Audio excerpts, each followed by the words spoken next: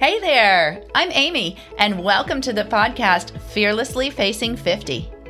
This podcast is about conversations and connections, and my mission is to encourage women over 40 to live their best life. You know what, ladies? We haven't peaked yet, and we are just getting started. So if you're ready for some real talk with real people and real conversations about what really matters, you found the right place. I'm ready. Are you ready? Let's get started. Let's get real.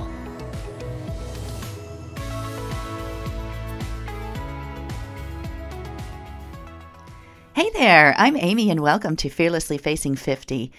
I'm so happy that you joined the episode today and are listening because today's episode is something that a lot of women are really going to think about and identify with. It's an episode that I recorded about a month ago, and it's been in the queue, and I've been anxious to release it because there is so much good information that Diane will be sharing. Before we get to that interview, I just want to thank you for taking time to listen to Fearlessly Facing 50. I hope that you're making time over this busy holiday season to take time for yourself and really take in the joy that the holidays can bring. You know, if there's somebody out there that you know is struggling this holiday season, whether with a recent loss or a recent diagnosis, or you know that, it's just a little bit more of a difficult time, I encourage you just to take a minute, invite them for coffee or shoot them a text. Just be the light for them that they may need this holiday season. So now I'm going to turn it over to our interview with Diane Wingert. And Diane is a life strategist and a mentor for women who identify with ADHD or ADD, whether they're officially diagnosed or not. And during her 20-year career as a licensed therapist, she has seen far too many brilliant and capable women struggle with impulsivity and perfectionism and procrastination and self-doubt that really held them back from expressing their gifts to the world. So today in this interview with Diane, it's open your heart to Diane's message and take a listen to her diagnosis and how she's navigated this journey with ADHD as an adult. So enjoy the show. Diane Wingert and just her story and her journey. And, when you think about hearing the diagnosis of ADHD for your child or a loved one, just think about that for a minute, how difficult that is to process. But now think about being diagnosed at 60 with ADHD, learning this about yourself. It's time to put that question to rest and learn from this incredible, inspiring woman that I have connected with. Diane, welcome to the show. I am so excited to be here and to tell your listeners everything they might want or need to know about ADHD at midlife. I think that's just right there. That's incredible. Just saying that. ADHD at midlife. So we're going to get into it. So for people out there listening, let's just get a picture of Diane. So share your story and a little bit about your discovery and diagnosis of ADHD as an adult. Well, I was either the last to know or I like to say now, Amy, that I was hiding in plain sight the whole time. Sure. There were clues. There were always clues. And if anyone has the idea that you can acquire ADHD or become ADHD as an adult, it's actually impossible. If you have ADHD or ADD, it's the same thing. You've always had it. Sure. And I'll explain in a few minutes why you're more likely to be diagnosed during perimenopause or menopause than at any time before. But I always knew I was different. I knew I was different from the time I was a little kid, but I didn't know why. I knew that I had to sit in the front row in my classes, both because I needed glasses and I didn't want to wear them, but Sure. Also because if I sat in the middle or in the back, I was far too preoccupied with what the other kids were doing and not paying attention to the teacher. So they always parked me right up front. I would do a great job on my homework and then forget to bring it with me to class. Sure. I did a lot of interrupting when teachers were teaching and I knew the answer. I would just blurt it out and forget to raise my hand. I had a hard time waiting in lines. I was forgetful. I was disorganized. I was very distractible, and I've always had a huge amount of energy. So I tend to do a lot at once, keep myself very, very busy, and keep my life really sort of overscheduled to the max. And To the max, yeah. I knew it was different, and a lot of people would say, wow, you really do a lot. But I just thought it was either a personality trait or temperament, or I just didn't know what it was. I knew it wasn't how most people were, but I didn't know it was ADHD. And I have 3 adult children. Yeah, right. The oldest was diagnosed, a boy was diagnosed at the age of 8. And by that time, it was in the early 90s. And at that point in time, the only humans that were being identified with ADHD were hyperactive little boys. Sure.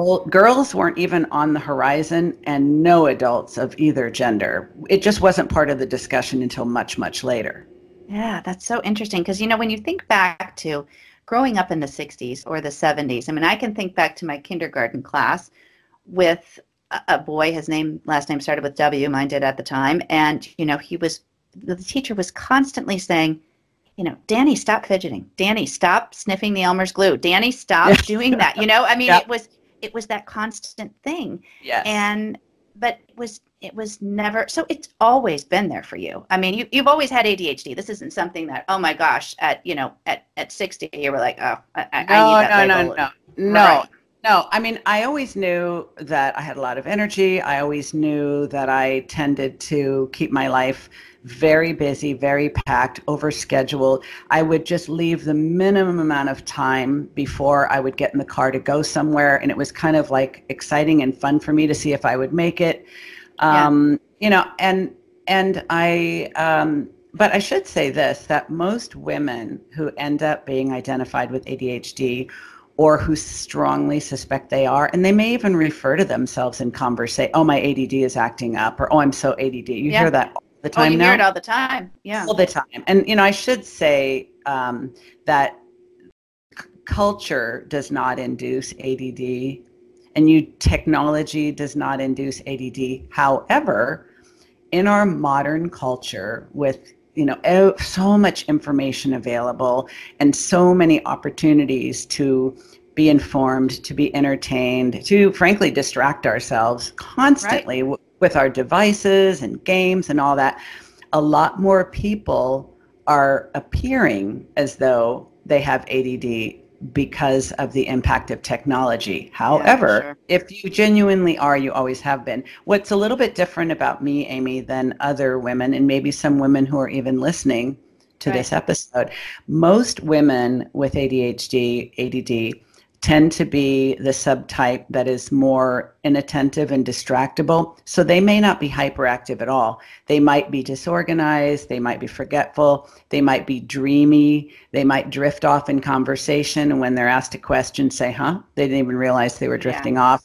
Yep. So, the hyperactive part is one of the symptoms, but there's 3 different types of ADD, and only one of them has the hyperactive component. And that does tend to be more boys and men. So as a girl who was very, very active, what would have been great for me is to get into competitive sports. But that didn't happen. So when you're not getting enough movement in your life and you are hyperactive, you do fidget like your young friend in school did. Yeah, Danny. And now he's a very successful physician, I must say, because but I just remember that, always saying, stop fidgeting, pay attention, all of that stuff. And it was classic ADD, ADHD, and we just never talked about it. No, in a young boy. And by the way, do you happen to know what kind of physician he is? Internal medicine. Interesting. I would have guessed emergency room. Sure. Yeah. ICU or surgery. Because, and here's another thing, so many people don't understand. A lot of people with ADHD have average intelligence, but many are highly intelligent and Right. can achieve tremendous things with a lot of education required. And people think, wait a second, how could that little boy had a hard time sitting still become a successful physician? Yeah. Because with ADHD, it's all about interest. Yeah. When we find something we're interested in, we can pursue it like the rest of the world doesn't even exist. And that often leads to success. Yeah. Interesting. Yeah, that's very interesting. Well said.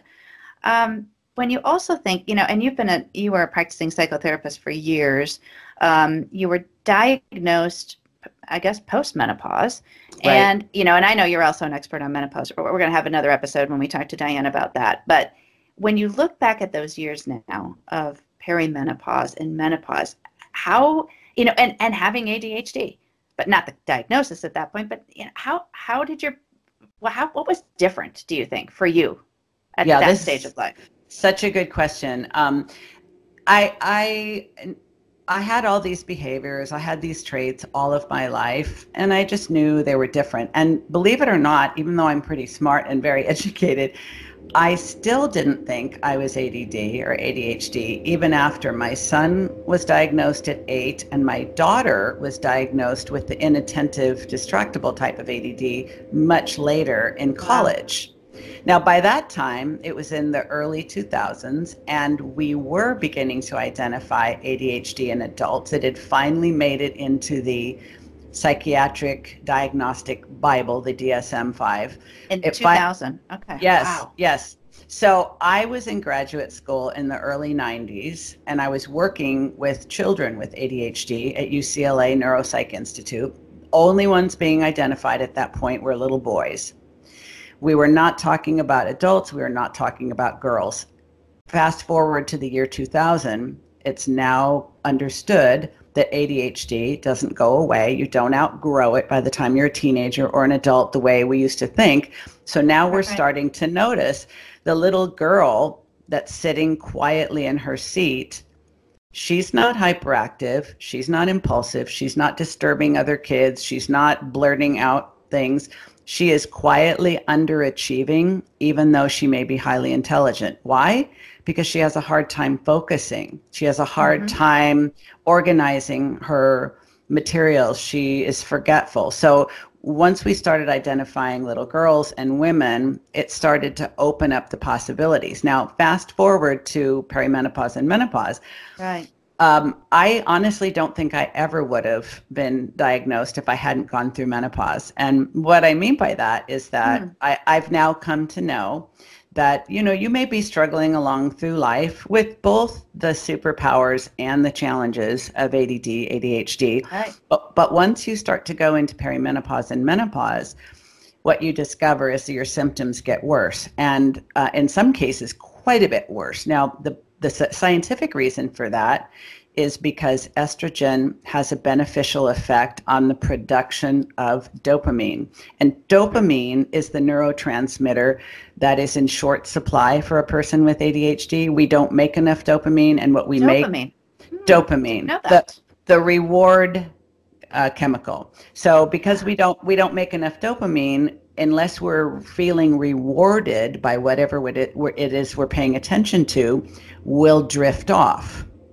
Hmm. So when someone is really, really, really interested in something, fascinated by something, engaged with something, curious about something, or it just tickles their fancy, they can focus endlessly. It's called hyperfocus.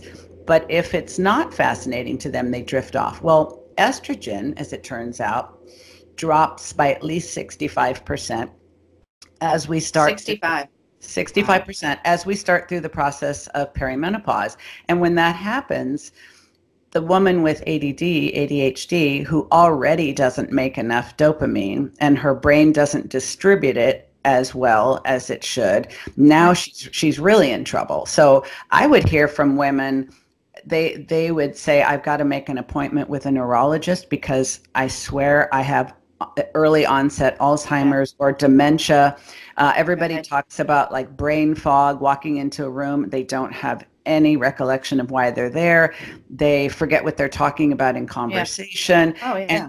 And it's never happened to them before. So they think either I have some kind of a dementia problem, or Right. I have adult onset ADHD. No, what's happening is that your brain was already low in dopamine, and now thanks to what I call the estrogen evacuation, it's even lower. So your symptoms get way worse. Oh boy. Yeah. That's really interesting. I did not realize that. So that's going to be eye-opening for a lot of people. I love what you just said about superpowers and challenges. I love that. Kind of talking about powers and challenges. What about when you had this diagnosis? Okay, and were you transparent about it with your friends? And did they treat you differently, or did somebody say, "Hey, Diane, you're off"? Like, have you had that told to you from peers? Up to all through your life. Well, I've had a lot of feedback about what's different about me. Some of the things I've heard throughout my life, and actually my mother passed away a couple of years ago, but before she did, and we were going through her things and anticipating her passing, I came across one of my early report cards that I had never seen, second grade, I believe it was, and said, Diane's very bright, but she won't learn anything unless you tie her to the chair.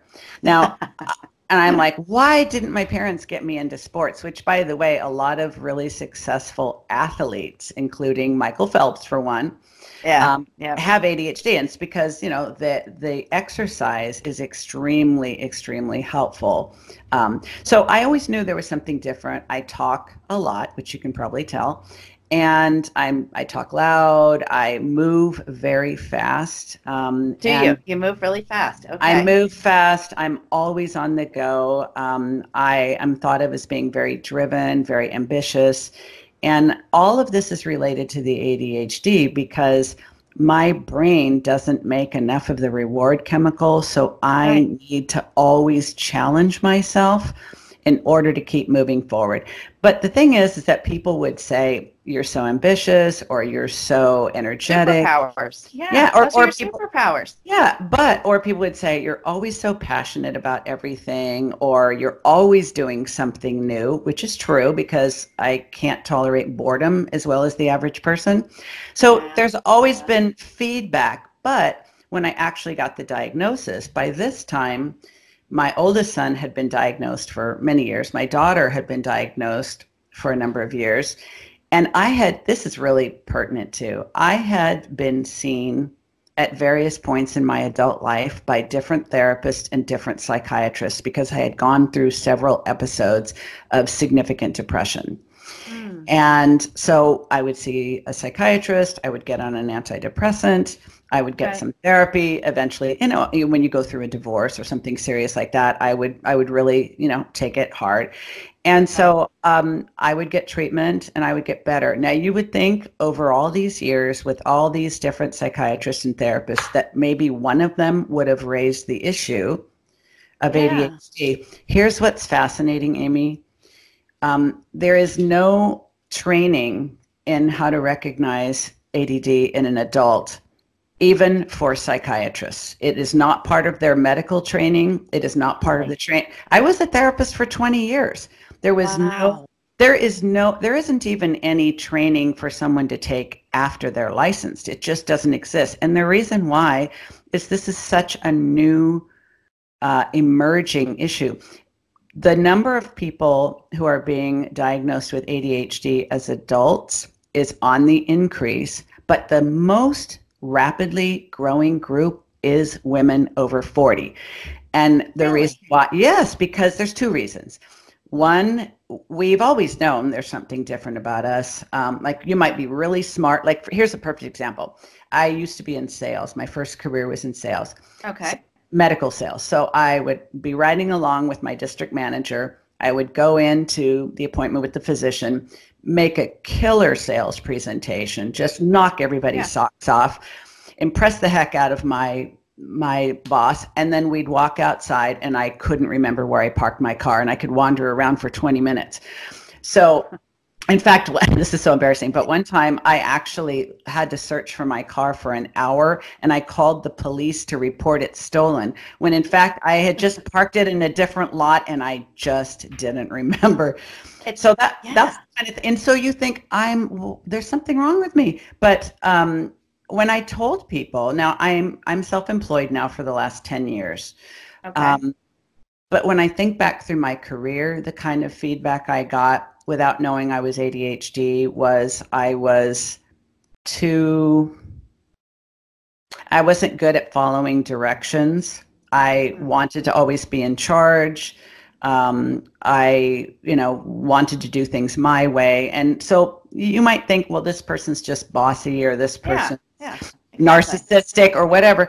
But it was actually because I couldn't follow someone that wasn't doing things in a way that made sense to me. So I had to do it my way. And that can get you a reputation as being rebellious, obstinate. I had a boss tell me once that I was flippant. And the reason why is that I'm very direct, and I had to learn that that's not always the best course of action. So when I kind of came out in a way after the official diagnosis, which by the way, if anyone listening is thinking, gosh, I think this sounds like me.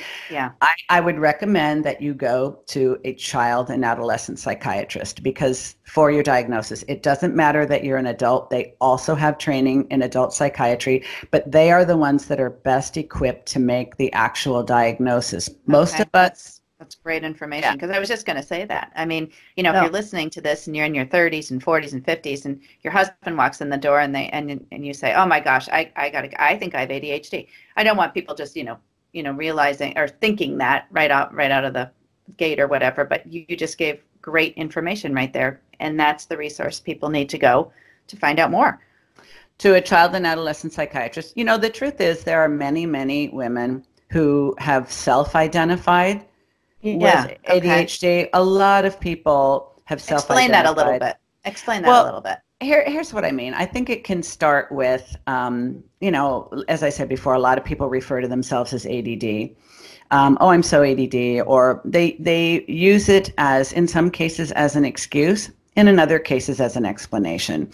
Do you take insult to that if somebody says to you, you're sitting in a group of women and, oh, it's my ADD, and they don't really have ADHD. Is that insulting to you? No, it depends. It depends on the relationship. But what I won't call somebody out in front of others, because that's just too challenging. But after the fact, I'll probably pull them aside and say, "Hey, I noticed that you mentioned ADD. It's something I happen to know a lot about. Were you just kind of saying that anecdotally, or do you actually think that you might qualify for the diagnosis?" And if that's the case, I might, give them some direction. But I think a lot of people sort of use it in an offhanded way. And, you asked me about what the reaction I got from people was. You might be surprised. I had gone to a child psychiatrist, and she's someone that I knew because we both practiced in the same community. We shared patients. I referred to her, she referred to me. And when I asked if she would she would rule out the diagnosis, she said, "Oh, I thought you already were diagnosed." Like, to her, it was obvious. Really? And other people said, when I said, as it turns out, I'm ADHD, I had one or two people say, "Duh." But other people said, "No, there's no way. You're too successful." Yeah. Or, "No, there's no way. You're not a hot mess. You always look put together. You always get so much done." And it's like, there's so much. When I say ignorance, I don't mean that to be offensive. It's just that people just don't know. And so I literally made it my specialty in my business to work with high functioning women with a diagnosis of ADHD, or even self-identified later in life, because we may be the fastest growing group, but we are also the most misunderstood. And so to me, it doesn't matter if a woman has an official diagnosis or not. What matters is that she understands what it actually means to be ADHD. It is not a character defect. It is a neurobiological, brain-based difference. It's literally like you have a different operating system. You're a Mac and other people are PC. and you actually need to live your life and organize your home and schedule your time and even take care of yourself a little bit different than the average person if you want to function in an optimal way. And most people have no idea, and frankly, most therapists don't either. Yeah, boy, that is incredible. Wow. That you just have to take a minute and really think about that. And it's coming up with strategies that, to go through life. I mean, that's really, it's really amazing. How did you have to redefine your life as a mom? Well, my kids were some of the first people that I talked to. And on the subject of motherhood and ADHD, most middle-aged women who suspect or find out they're ADHD find out when one or more of their kids are diagnosed. And the reason why is that, usually, and this happened way back in my training at UCLA, what I thought, why don't these parents know that there's something going on? And almost all of them, this is when I first began to suspect, this doesn't go away in adulthood. That's just what they're teaching us.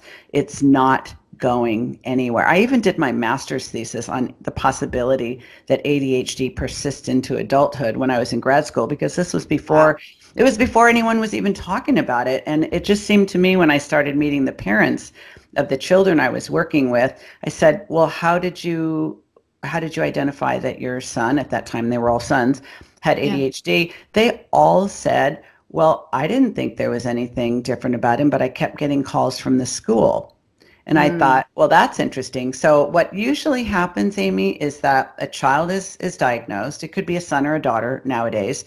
And then the parent is like, oh my gosh, this is, they usually react in a negative way. They feel scared. They feel, and sometimes they feel guilty because they think, oh my gosh, do they think this is because I'm not a good enough parent? Right. And then as they start engaging with the team of helpers for their child, if they're doing a good job, they will ask about family history. And that's usually when the mom will oftentimes for the first time begin to consider, wait a second, do I have this and do I pass it on? Because it is genetic. Yeah, it is genetic. That just starts this tremendous process of self-discovery. And if I want to get one point across to anybody who's thinking, I think this is me, it's this, that there's nothing wrong with you.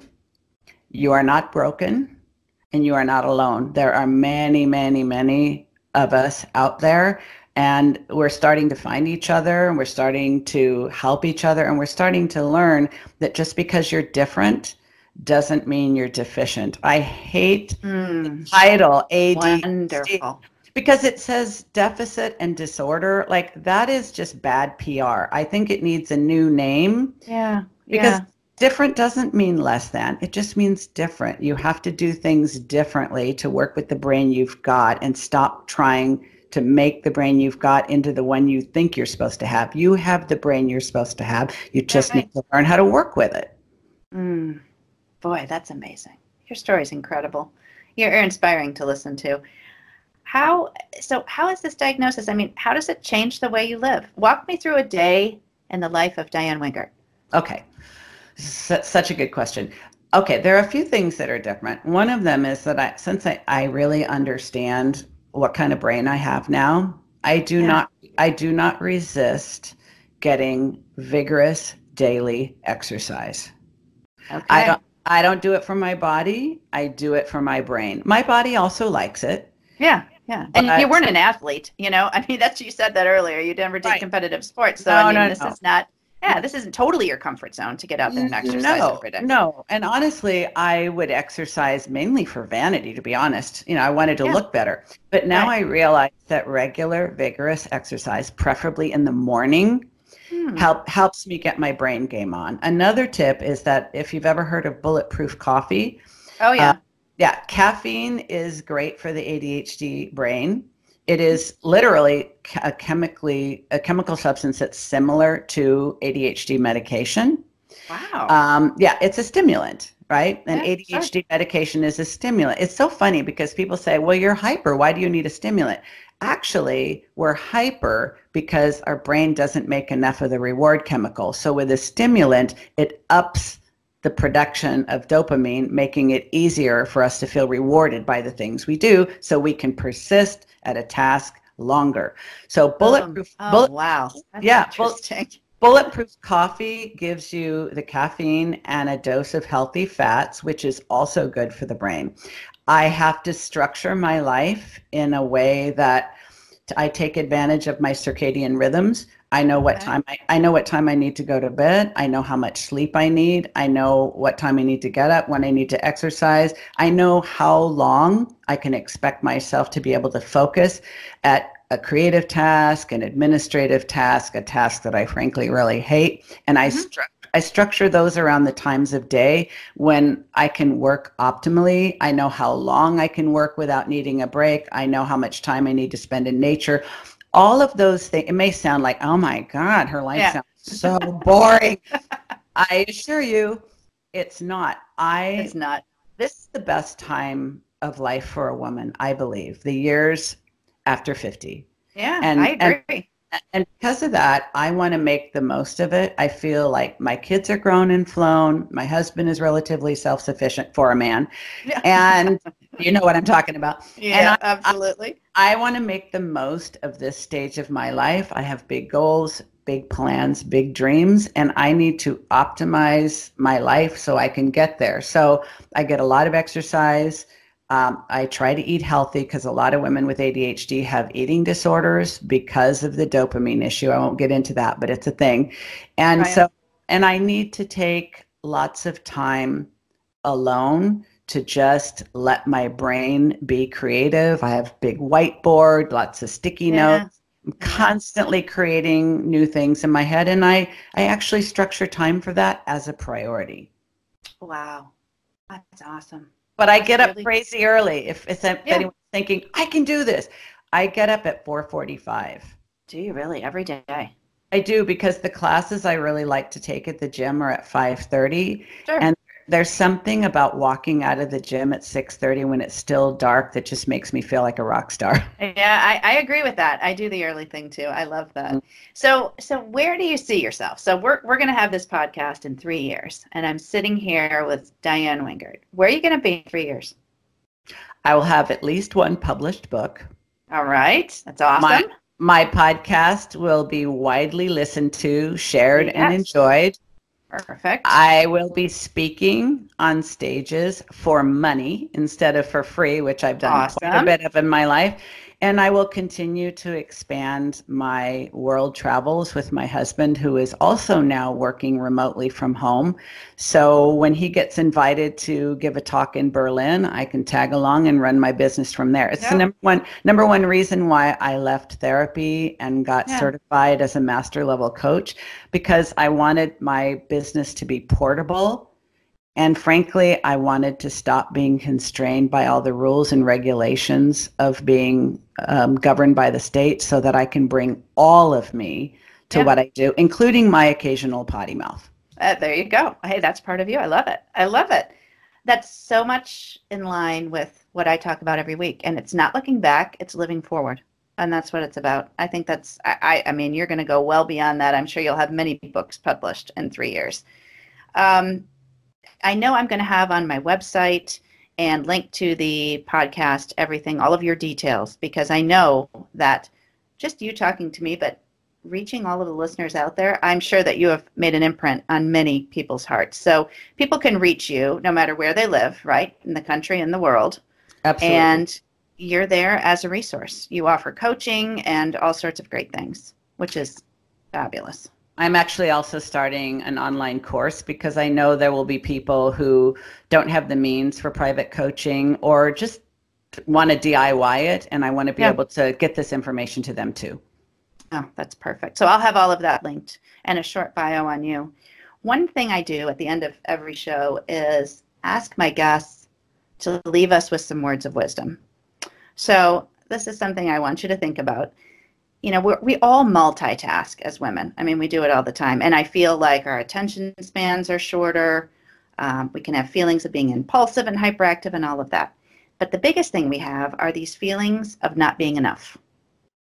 What would be your advice for women to get over that. Look at your journey and how far you've come and how you're still learning.